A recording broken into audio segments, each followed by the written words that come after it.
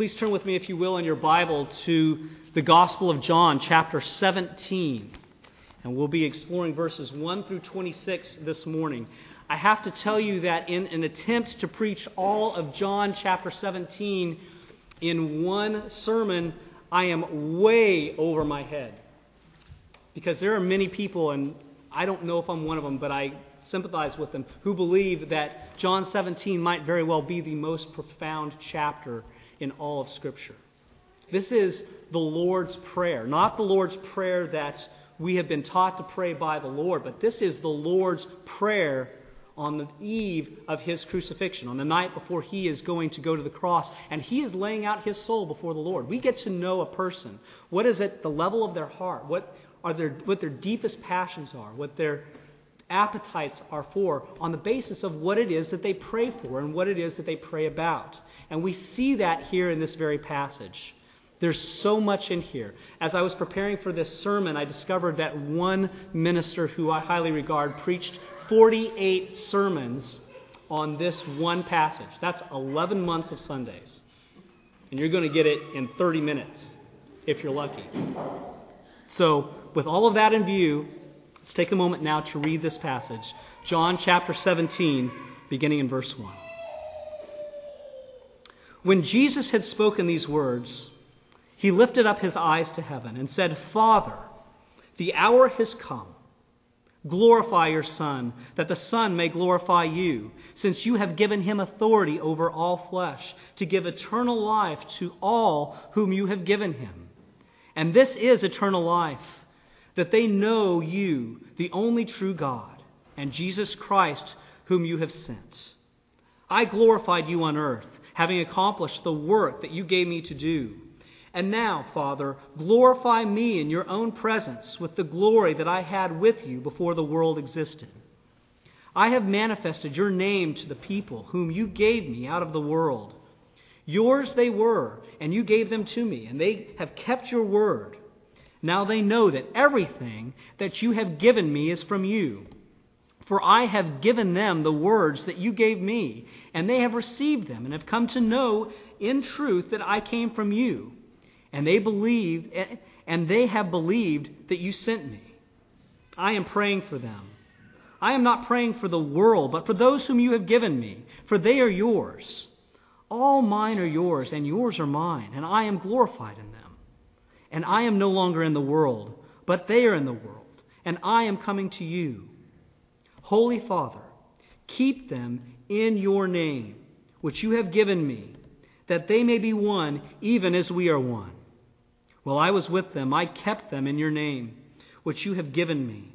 I have guarded them, and not one of them has been lost, except the son of destruction, that the Scripture might be fulfilled. But now I am coming to you, and these things I speak in the world, that they may have my joy fulfilled in themselves. I have given them your word, and the world has hated them, because they are not of the world, just as I am not of the world.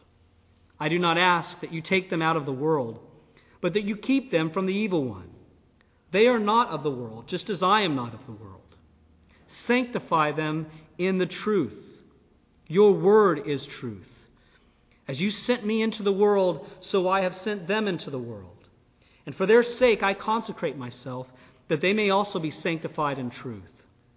I do not ask for these only, but also for those who will believe in me through their word, that they may all be one, just as you, Father, are in me, and I in you, that they also may be in us, so that the world may believe that you have sent me.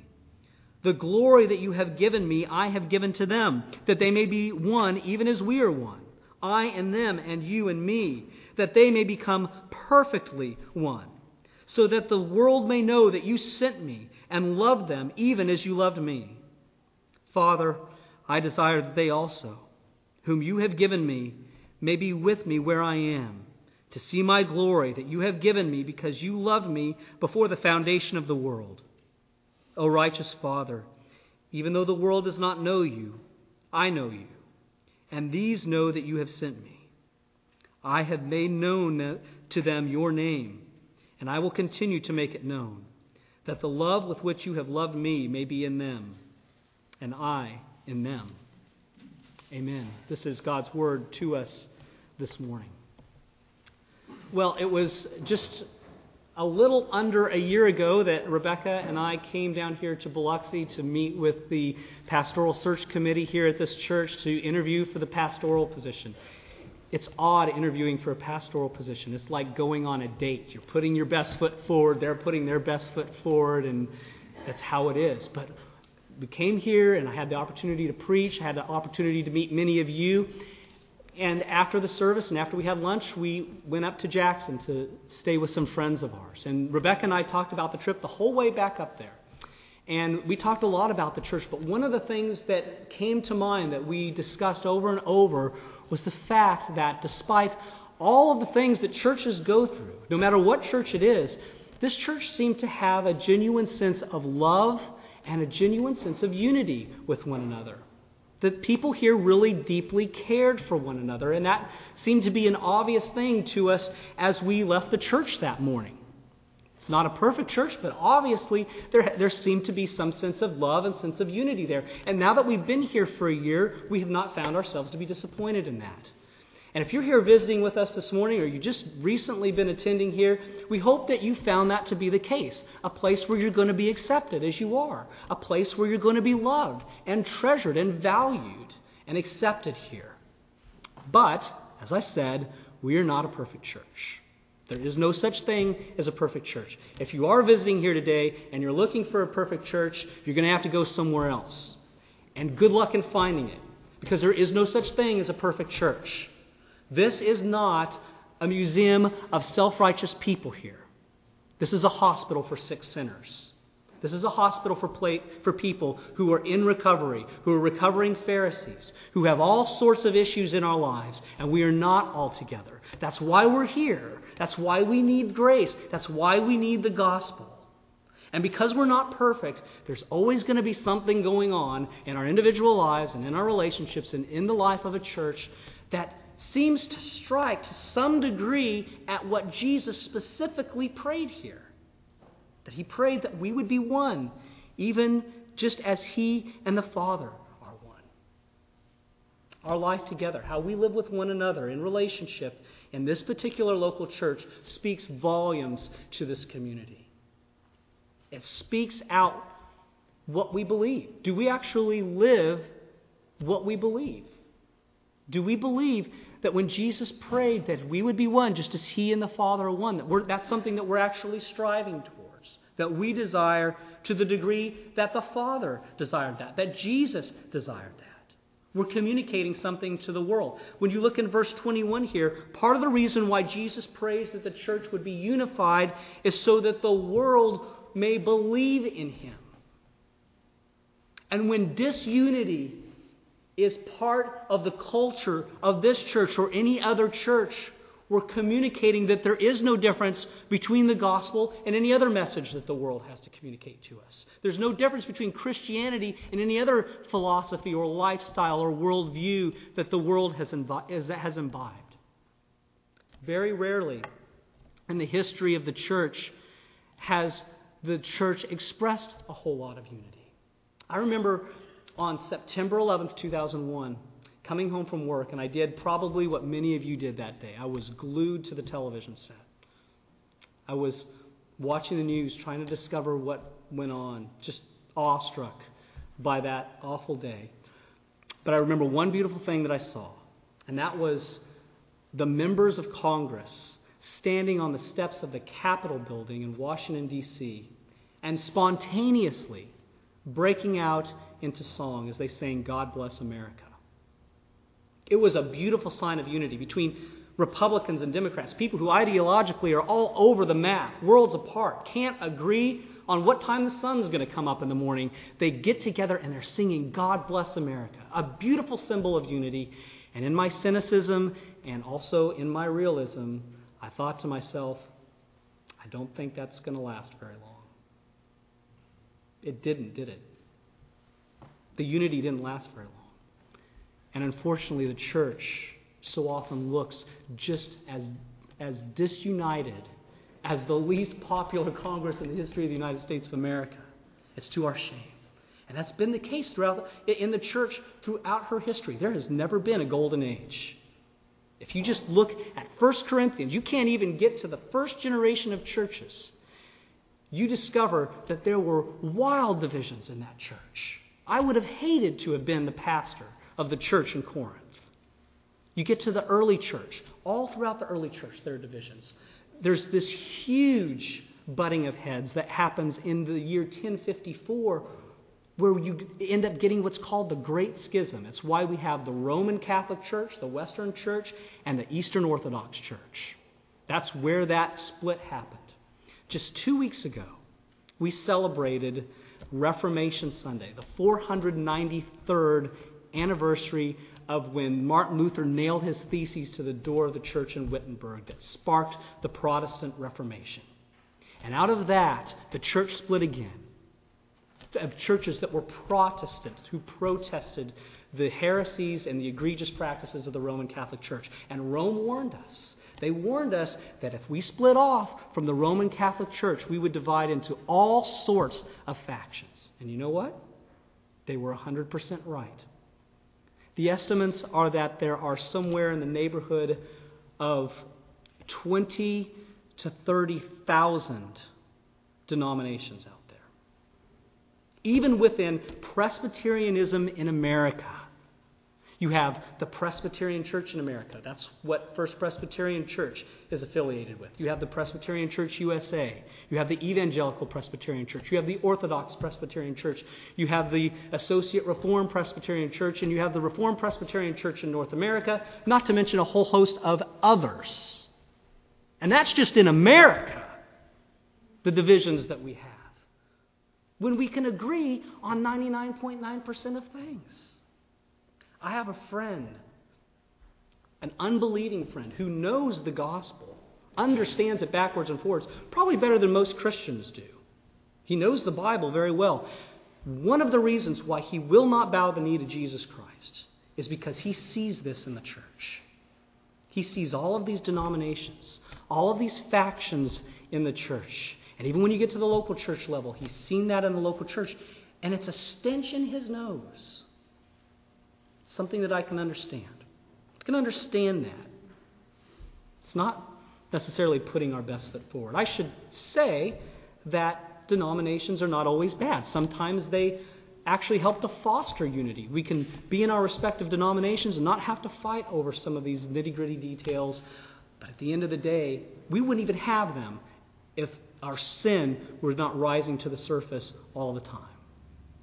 Disunity is part and parcel of what happens. But what is true of the church throughout the world has also been true of churches on the local level. It's true even of this church to some extent. Yet, of all of the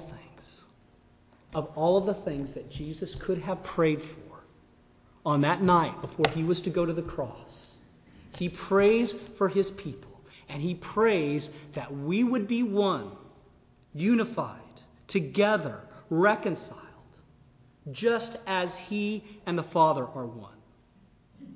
You're getting the sense here that this is a tremendous issue for him. He wants the church to look like this. He wants the church to display unity not only amongst one another and not only to the Lord, but to the world. It's part of our mission to the world that we actually express some form of unity. That's what he prays for us. But the reality is that it doesn't just happen. Unity doesn't just happen. When two people get married, just because they have the right structure in place, that they put rings on each other's fingers and they've signed a marriage license and, they've done the whole thing and they've had the party and they've thrown the rice and they've gotten married and they live in the same house together, that does not mean that they're unified. Just because the structure's there.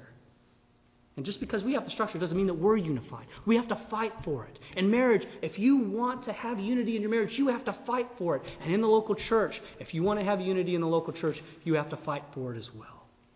So how do we do that, friends? That's the question that we have to come to grips with when we read this passage that Jesus has prayed this. Yet what we see is not always the fact that there is unity. How do we fight for that in the local church? We do it by remembering that despite all of the differences that we have, legitimate differences, despite all of the differences that we have, when you look to the person next to you, someone who professes to believe that gospel, that person has been saved by the same grace, by the same Jesus Christ, who gave up his same life for you and for them. Despite all the differences, he had to atone for your sin, he had to atone for their sin. And the tie that binds us together is Jesus Christ. It is his promises to us in the gospel. It is the gospel that binds us together, my friends. A lot of people think that the gospel is the stuff you need to believe to get you saved, to get you to walk down the aisle. It's grace that saves you, and then the rest of the Christian life is about doing a bunch of good stuff and about staying away from a bunch of bad stuff. It's obeying the rules divorced from the gospel. That's not Christianity. That's Islam. That's Judaism. That's what everybody believes. Everybody believes you have to find some way to justify yourself. It's not Christianity. Christianity is having the gospel infused through every thread of your life and changing your morality, changing your worldview, and changing the way in which we fight for unity with one another. The gospel is the only ground, not one of several grounds, the only ground that we have in order to be unified with one another, period. And Jesus wants us to see that here. In Christ, in that gospel, there is neither Jew nor Greek. There is neither slave nor free. There is neither male nor female. All are one in Christ because of what he has done for us as individuals and for us as a body. And so the things that we stand united upon are not our political ideologies. It's not where we went to school. It's not our vocations. It's not our work. It's not our economic status. It's not our race. It's not how old or young we are. It's none of those things, as important and as good as many of those things are. Those are not the things that unite us in the local church, that we are coming here to find unity upon. The place where we find unity is upon the person and the work of Jesus Christ for us in the gospel. It's upon his life and upon his death and upon his resurrection that unites us together. That is where we find our unity here. And that actually means that sometimes there are times when we need to divide. There are times when we need to divide. Matthew 10, Jesus says that he came not to bring peace, but a sword. And actually to pit members of a particular household against one another. The basis upon which we would divide, and the only basis upon which we would divide, is the basis of the gospel. When the gospel itself is being compromised. A lot of people ask me, why did your denomination split off from a perfectly good denomination in 1973 to start its own? The reality is that men in the PCA could not even get ordained in the old church. They would be asked, do you believe that Jesus Christ is the Son of God, the only Savior of sinners, your only hope in life and death? And if they affirmed yes, they couldn't get ordained. Do you believe that the Bible is the Word of God, the only rule of faith and practice? If they said yes, they couldn't get ordained. And that's been true in many cases throughout the course of history. Martin Luther, John Calvin, the PCA, many other places have been. It wasn't they that split off. Their denominations, their people left them. And so sometimes those split happen. And to stand firm on the gospel means that occasionally, and hopefully very, very rarely, there's going to be division. But I don't think that most of our divisions happen because of that in the church. Most of the divisions that happen in the church happen over petty things, over issues of personal preference, rather than the very gospel being at stake. Let me give you just a little example of what I mean here. Everybody, you don't even have to be a Christian. You can be a person who goes to church once every 3 or 4 years. But everybody has an opinion on music and worship style in the church. Everybody does. There are people who feel like the organ in the hymnal descended from heaven with the Shekinah glory behind it, and that is the God-ordained instrument and the God-ordained tool upon which we should sing and perform our music in the church. It just is. I mean, if it was good enough for the apostles, it must be good enough for us, right? And so we believe, some people honestly believe, that hymns written in Northern Europe by white Northern Europeans in the 17th and 18th century are the only type of music that is ever appropriate in the local church. That's one extreme. Then there's another extreme. Very American. Newer is better. Whatever is newest, whatever is loudest, whatever is bigger is better. It's this mentality that right around the time John finished writing the book of the Revelation, the Holy Spirit went on vacation, and he returned from vacation shortly after the Lewinsky scandal. And so everything from there on out is okay. But prior to that, it's just too old school for us. It's not understandable. It doesn't resonate with us in this particular day and age. And so we anathematize people on both sides. Or we just can't seem to worship together. So churches have sought to respond to this. And one of the ways in which they have responded to it is also in very American style, which is to create two completely separate worship services where you have one for the traditional people who like that style and one for the contemporary people who like that style. The market forces demand it. You have to placate the market forces. It's just good economics. It's something that we will never do here. We will never do it here at First Presbyterian Church. And the reason why is because we will not let our musical preferences divide us. It will not happen here. We need to be able to sacrifice some of our own preferences for the good of our brothers and sisters in Christ in the local church. We can't stand or die upon things like that. And it speaks to the gospel when we're able to do that with one another. When we're able to say that I'm going to give up some of my preferences, some of my own personal comfort, because I have a Savior who gave up His personal comfort in order to reconcile me to Himself. If He can do that for us, we can get over our petty little differences that divide us from one another. Look, y'all, I'm the one that decides what music we're going to sing here on Sunday morning. And I have to be honest with you. I don't even like all of it. And I'm the one that picks it out. But I have to come to this liturgy, come to this service, and think about who we are as a church, where we are as people, and not just do whatever my own personal preferences are. You have to give some of yourself in order to be unified. Too many of our conflicts center around preferences. And it's not right for that to be the case. We give up our preferences in order to be reconciled to one another. But here's the reality as well. Not all of our conflicts are merely about preferences. Some of our conflicts are over issues of real or perceived injustice that one party has done to another. Usually it's more muddy than that. It's mutual injustice that has been done to one another, mutual wronging. It is almost never true that when there is a big conflict, that only one person in that conflict is entirely at fault. We have to own our responsibility in that.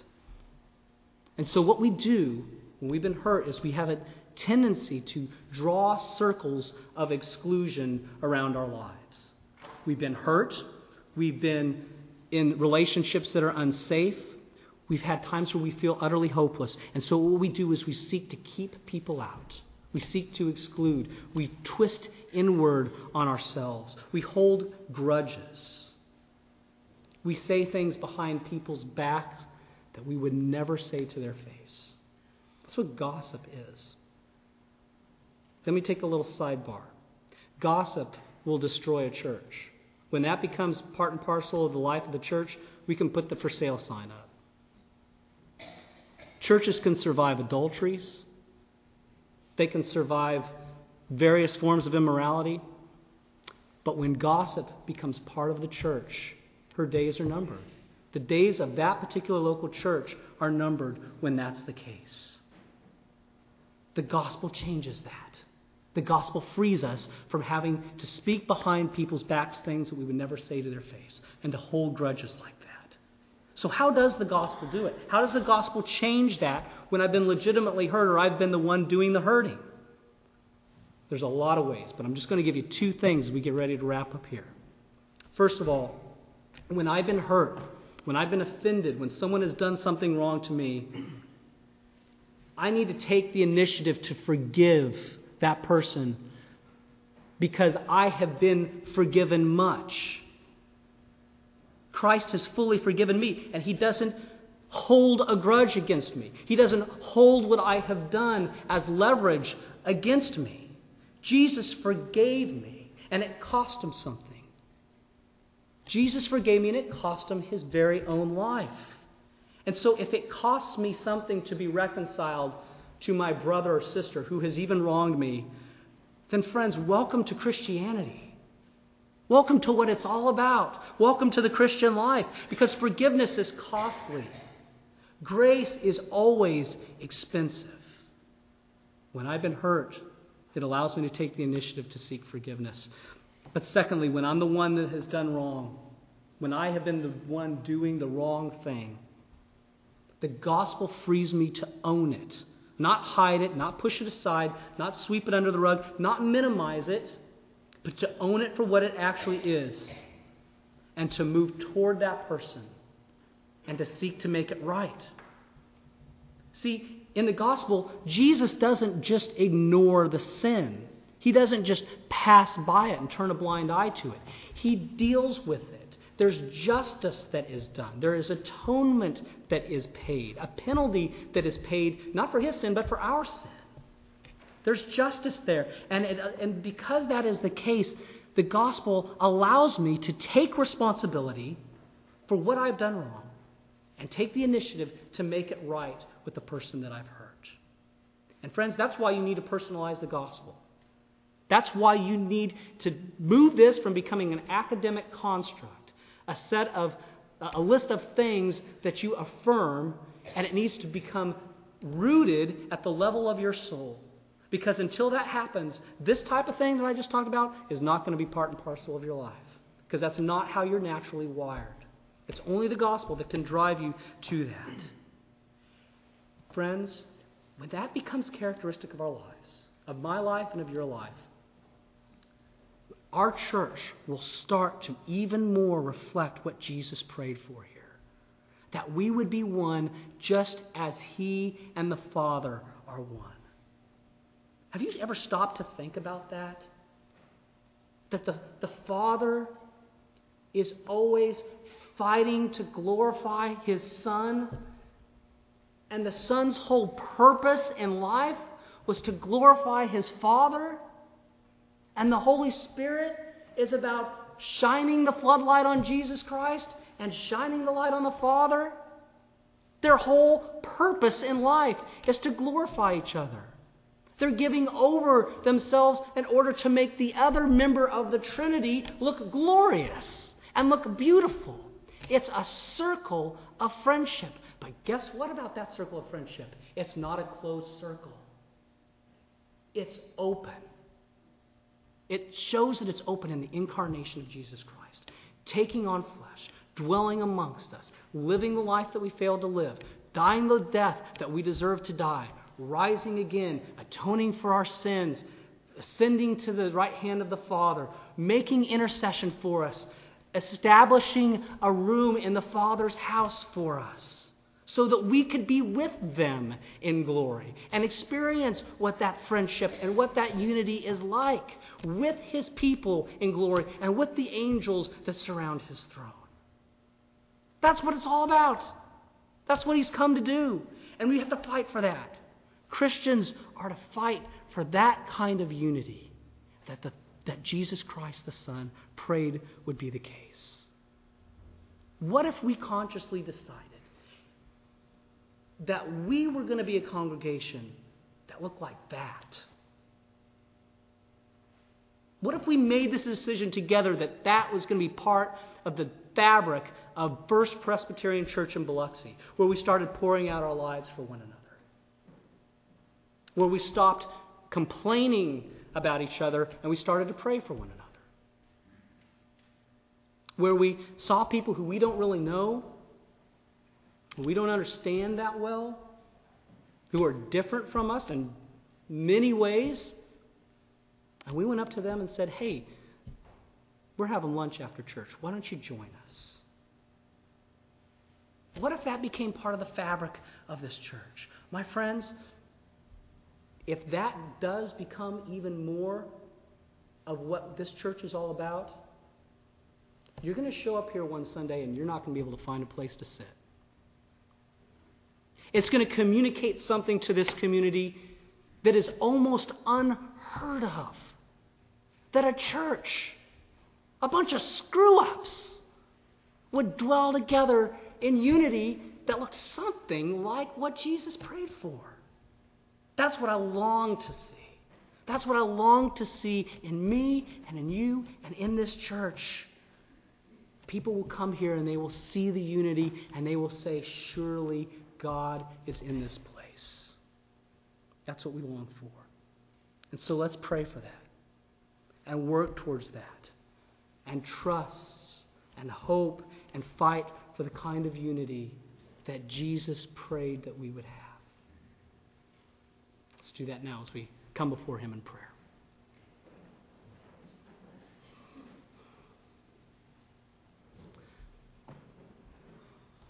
Father, we read this passage with such conviction because we know that so often each one of us as individuals has not been part of the solution but has been part of the problem.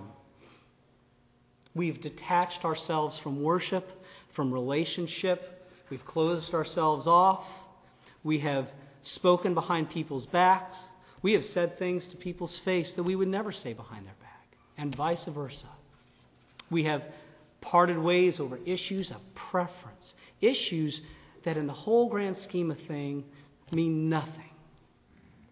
Oh Lord, how we pray that you would change us. And we cannot be changed unless you come and break through the hardness of our heart and you lead us to treasure the gospel above all things and your glory above all things. And that we would desire to fight for unity in this church. Would you do that here at this little church in this little corner of the world at First Pres in Biloxi? Make it happen for your glory and for our good and for the salvation of those who have yet to come to know you. We pray this all in the name of Him who came such a distance for us, our Lord and Savior, Jesus Christ. Amen.